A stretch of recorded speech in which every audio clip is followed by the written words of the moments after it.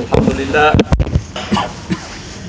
الحمد لله الذي أنزل على عبده الكتاب ولم يجعل له عوجا قيما لينذر بأسا شديدا من لدنه ويبشر المؤمنين الذين يعملون الصالحات أن لهم أجرا حسنا ماكثين فيه أبدا وينذر الذين قالوا اتخذ الله ولدا ما لهم به من علم ولا لآبائهم كبرت كلمة تخرج من أفواههم إن يقولون إلا كذبا فلعلك باخع نفسك على آثارهم إن لم يؤمنوا بهذا الحديث أسفا وأشهد أن لا إله إلا الله وحده لا شريك له له الملك وله الحمد وإليه تقلب الأمور وأشهد أن سيدنا محمدا عبده ورسوله أرسله الله تعالى بالحق بشيرا ونذيرا وداعيا إلى الله بإذنه وسراجا منيرا فهو الرحمة المهداة والنعمة المصداة والسراج المنير اللهم صل وسلم وبارك عليه وعلى آله الأطهار وأصحابه الأخيار ومن اتبع سنته وسار على نهجه إلى يوم الدين أما بعد فيا أيها الإخوة المؤمنون السلام عليكم ورحمة الله وبركاته قال الله تبارك وتعالى في القرآن الكريم أعوذ بالله من الشيطان الرجيم بسم الله الرحمن الرحيم واصبر نفسك مع الذين يدعون ربهم بالغداة والعشي يريدون وجهه ولا تعد عيناك عنهم تريد زينة الحياة الدنيا ولا تطع من أغفلنا قلبه عن ذكرنا واتبع هواه وكان أمره فرطا صدق الله العظيم. Allah subhanahu wa ta'ala tells us and tells the Holy Prophet in the singular imperative, so it's directed in the first instance to him, salawatullahi wa salamuhu alayhi, and this is in Surah Al-Kahf. Make yourself patient beside those who call on their Lord by the morning and the evening, desiring, seeking, willing for his face. And do not turn your gaze away from them, seeking the adornment of this world. And do not obey he whose heart we have hardened against our recollection, and who follows his own desires, and whose matters go beyond the limits. It's a well-known commandment, and it has a context. The ulama of tafsir tells us that this great ayah, this commandment, has a sabab, that is to say, a context, coordinates in space and time, which were the context or the occasion for the revelation of this blessed verse. And we learned that there was the context in which a delegation from al-mu'allafati qulubuhum came to the Holy Prophet sallallahu alaihi wasallam, including some noblemen, people who wanted to spend time with him, and people for whom, for diplomatic reasons, there had to be good connections for the Muslims in the period in Medina when they were establishing their networks of truce and rehabilitation amongst the distant tribes. And these people said to the Holy Prophet sallallahu alaihi wasallam, noting that there were amongst the people in the mosque fuqara al-Muslimin, some of the poor Muslims, they said, Ya Rasulullah, لو جلست في صدر المجلس ونحيت عنك هؤلاء. O Messenger of Allah, if you were only to sit right in the middle of the majlis and to put those people to one side, if you were only to do that, وَأَرْوَاحَ جِبَابِهِمْ, they even said this, and the aroma which is coming from their cloaks.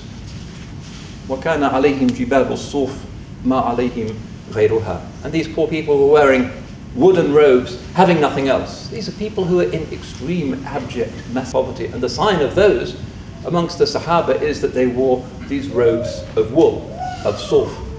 And we find so often in the hadith that the great ones amongst the Zahideen of the Sahaba were famous for this. So in the chapter on Uwais al-Qarni, radiyallahu anh, in Sahih Muslim, there's a whole chapter on his merits. We find that he used to wear wool.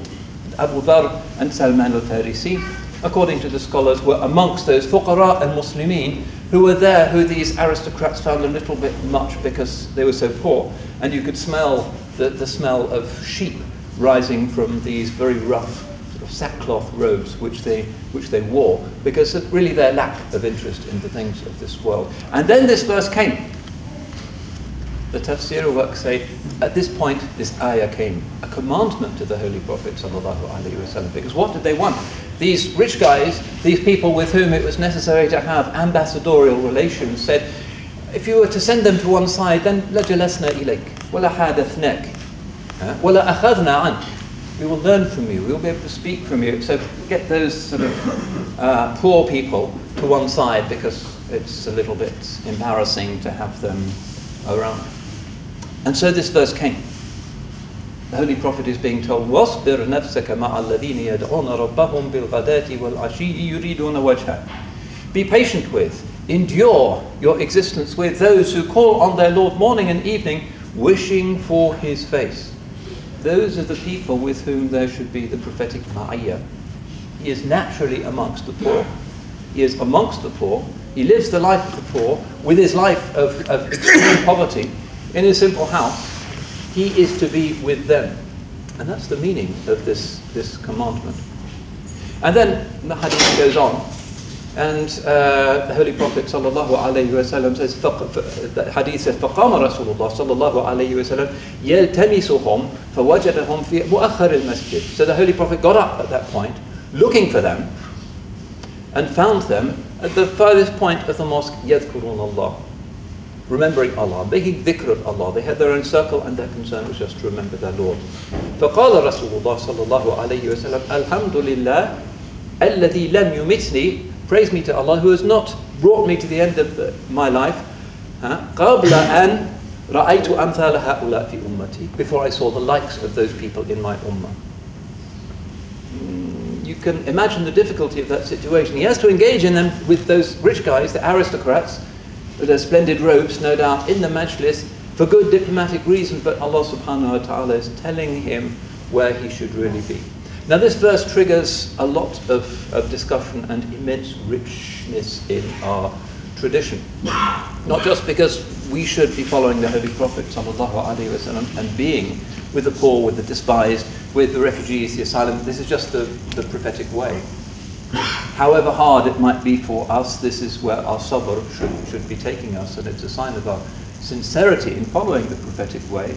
But look at the expression, and the ulama have found such treasures in this verse.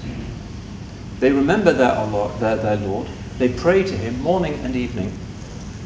They have some kind of regular wazifa in which they are praising and calling on their Lord. Yuriduna wajha. I find this expression sometimes in the Quran, seeking His face or wishing for His face. Now, what would that mean in that time and place? What could it possibly mean to seek the face of Allah subhanahu wa ta'ala? Well, one of the meanings clearly is to seek His pleasure, to do things solely for Him. I'm doing it liwajhillah. I'm doing it just in Arabic for Allah's face, which means I'm doing it sincere, wishing for any reward from humanity. Also, according to the Ahl Sunnah, the greatest delight, which outshines all of the other delights of paradise, is لَذَّةُ النَّظَرِ إِلَى وَجْهِهِ الْكَرِيمِ, the delight of looking upon His beautiful face, the beautiful face of our Lord, besides which glory, all other glories necessarily melt away and become as though they were invisible. And that is the summum bonum, that which the believer most craves. That situation in which alone he can be fully sa'id, in a state of bliss and in a state of happiness. All concerns, all worries, all distractions, all fears, finally at an end. That is what they're seeking. They're seeking His face. But this word yuridun, which has as its Arabic noun irada, is another term which has a rich trajectory in our literature and in our history. These people are following this path because they desire the essence, the nature, to be close to gaze upon the essence of the divine subhanahu wa ta'ala. Yuriduna wajha, they have this irada, they have this will. Now last time we had a khutbah all about niyyah. We talked about the paradoxes of niyyah. The fact that the fuqaha consider niyyah really to be an act, one of the actions which may be one of the conditions for the validity of the prayer. But underneath the niyyah there is the motivation. And niyyah doesn't just come out of nowhere. If it's a real intention, there has to be the desire for that intention in the first place. And this is the distinction between niyyah and irada. Niyyah is our formal sense of our purposing something, and the irada is that deeper aspect, you could call it the deep reason, which makes us have that intention. And that's to do with something that's lower down, that's deeper in the soul, something that's really completely beyond our capacity to direct. So what these people have, Salman al-Farisi, Abu Dharr al-Ghifari, these wool wearers amongst the Sahaba, and Uwais al-Qarni is also considered to be amongst them. These people who are really zuhad and only concerned with the quest for, the desire for Allah's face. What they have is not just the capacity to say, I intend to pray Zuhr prayer, 4 rak'ahs, but something deeper, richer, more real, more saving than that, which is this deep reason, which is that which at the depths of their heart craves that action. In other words, there's something within them that can only be at peace when they have made that prayer and done it as well as they can. Why? Because they have a unified set of purposes which is only to please Allah subhanahu wa ta'ala and no one else and nothing else. So that's really what this verse is about, and that's why the Holy Prophet ﷺ stood up and left the ambassadors and the chieftains and sought out these scruffy paupers, because they were the ones for whom the masjid truly exists. They were the ones whose sujood was real. And we need to understand this, because the question of purposing is something fundamental to what it is to be human. Nothing else really in the cosmos can have a purpose in that sense. Nothing else can purpose the quest for Allah's face. Everything is kullun lahu qanitun. Everything is submitted to Him, submissively submitting to Rabb al-Alameen, taw'an or karhan, whether they want to or not. Everything is in the state of being in the grip, even of the physical laws, which are His laws and which nobody can escape. We are all Muslim in that sense, but human beings, as well as being outwardly in that constraint, can constrain themselves, wasbir nafsak, to have an inner disposition that matches that outward reality. And that's what makes us different. And it is that deep reason which is part of that to which the angels come. It is that deep reason which comprises the eternal and immortal flame within us, which is وَنَفَخْنَا فِيهِ مِنْ رُوحِنَا. Allah says we breathed into him something of our spirit, something which is underlying our humanity and is the support for our humanity, and which is the meaning of sinfulness if we reject it and cover it up with our kufr, because what could be worse than to be given that unique gift that nothing else in creation is being given, that great amana, and still to turn away to zinat al-hayat dunya, the adornments of the things of this world, to be interested in that rather than to accept the deep reason of your being is the most monstrous thing. And this is why sin is a grave matter.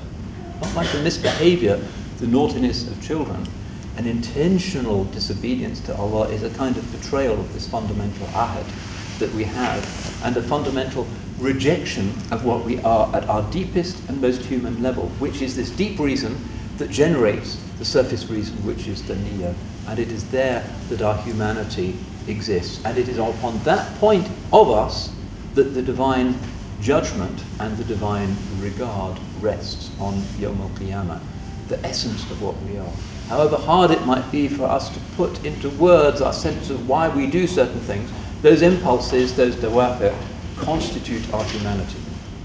Our humanity, our value as human beings is not constituted by how much we achieve or what we do. It's constituted by that deepest part, that mysterious part, that lub, that essence, that core, that kernel which is within ourselves. So we need to have this irada. That's what constitutes the prophetic way. The Holy Prophet ﷺ is being commanded to do this, to be with those people. Why? Their outward state. Inwardly they are with their Lord. Inwardly they are luminous. Inwardly they are people of harmony. Their outward actions are in harmony with the deepest aspect of what they are. They are in a state of ikhlas, and it is with those people that we should be. So this is the distinction between niyyah and irada. And it helps to remember that in Allah's book, He speaks frequently of Allah's irada. Allah subhanahu wa ta'ala is fa'alun lima yurid. He is the one who constantly does what he purposes. And He is the one who إِنَّمَا يُرِيدُ اللَّهُ لِيُذْهِبَ عَنْكُمُ الرِّجْسَ أَهْلَ الْبَيْتِ وَيُطَهِّرَكُمْ تَطْهِيرًا. Allah intends to cleanse you of impurity, people of the house, أهل البيت, and to purify you utterly. So often we find this irada as a divine quality, al-murid, and many of the scholars of Kalam say this is one of Allah's most important attributes, the fact that He has this purpose. We don't really say that Allah has an intention. That's the human, often fallible formulation of this deep reality. But Allah has that deep reality. We don't say He is the intender, but we say that He is the purposer, He is the murid, He is the one who fa'alun lima yurid, does whatever He wills and purposes.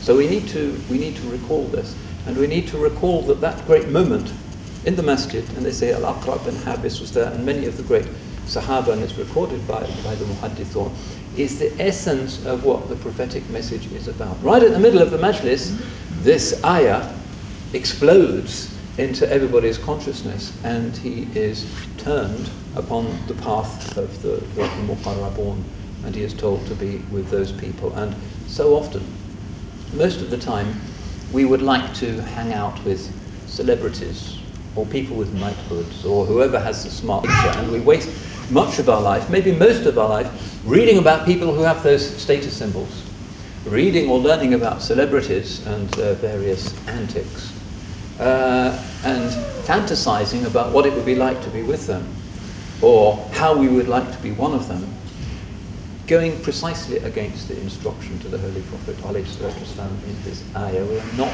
as an ummah, to be with those. It is not our fate to be amongst the rich and the powerful and the prestige, the ambassadorial elites of today's world. They're in a different rut. Our intention has to be, our deep purpose has to be, our instinct has to be with those who are remembering their Lord. Wherever there is dhikrullah, wherever there is ikhlas, wherever there is humility, that is where we must find our hearts gravitating. Not just as a kind of, I know I should be with them, but that is where we should naturally feel at ease. With the poor sort of taxi drivers in the corner of some ghetto mosque somewhere that nobody pays any attention to them. That is where we are required to be, not with the people of status. And so many of the stories in Allah's book are about great showdowns between Nimrod and Ibrahim, between Fir'aun and Musa, between the Holy Prophet ﷺ and the tyrants of Quraysh. So many stories where we have this polarity, and the prophetic way is to be with the weak and the poor and the munkasirati qulubuhum, those who are broken-hearted. And to the extent that we can genuinely have that sabr within ourselves, we can be at ease with ourselves, and at ease with the present state of the ummah, and at ease also with our Lord, because this ultimately is the context of the Holy Prophet ﷺ. It is, if you like, a liberation theology, a preferential option for the poor. That is the natural habitat of Allah's friends, even though today's world tends to focus us exclusively in the direction of Hollywood and the bankers and Wall Street and Madison Avenue and all of that nonsense. But the prophetic wise. So may Allah subhanahu wa ta'ala give us not just good intentions, but a heart that naturally produces good intentions, and a heart that is at ease with those who are at ease with their Lord, and a heart that feels in a state of exile when we are with those who may outwardly be spectacular but are inwardly far from pleasing their Lord. أقول قولي هذا وأستغفر الله لي ولكم ولسائر المسلمين إنه هو الغفور الرحيم.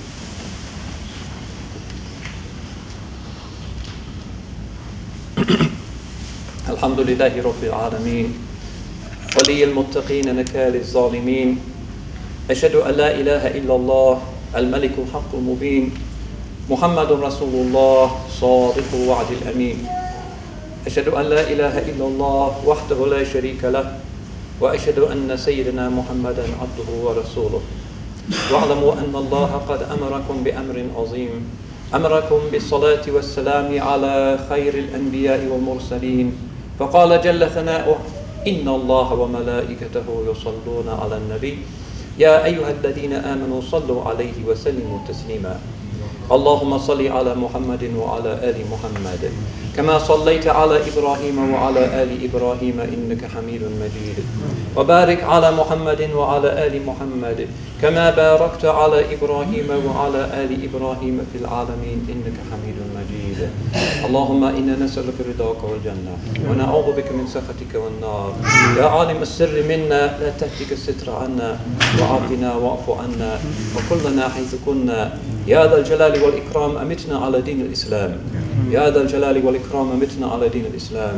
يا ذا الجلال والإكرام أمتنا على دين الإسلام.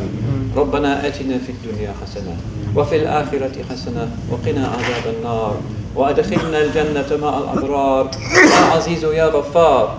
ربنا لا تزغ قلوبنا بعد إذ هديتنا وهب لنا من لدنك رحمة إنك أنت الوهاب. ووفق اللهم ولاة أمور المسلمين إلى العمل بكتاب الله وسنة خاتم الأنبياء والمرسلين. رحمكم الله. إن الله يأمر بالعدل والإحسان وإيتاء ذي القربى وينهى عن الفحشاء والمنكر والبغي يعظكم لعلكم تذكرون. ولذكر الله أكبر والله يعلم ما تصنعون. وأقم الصلاة.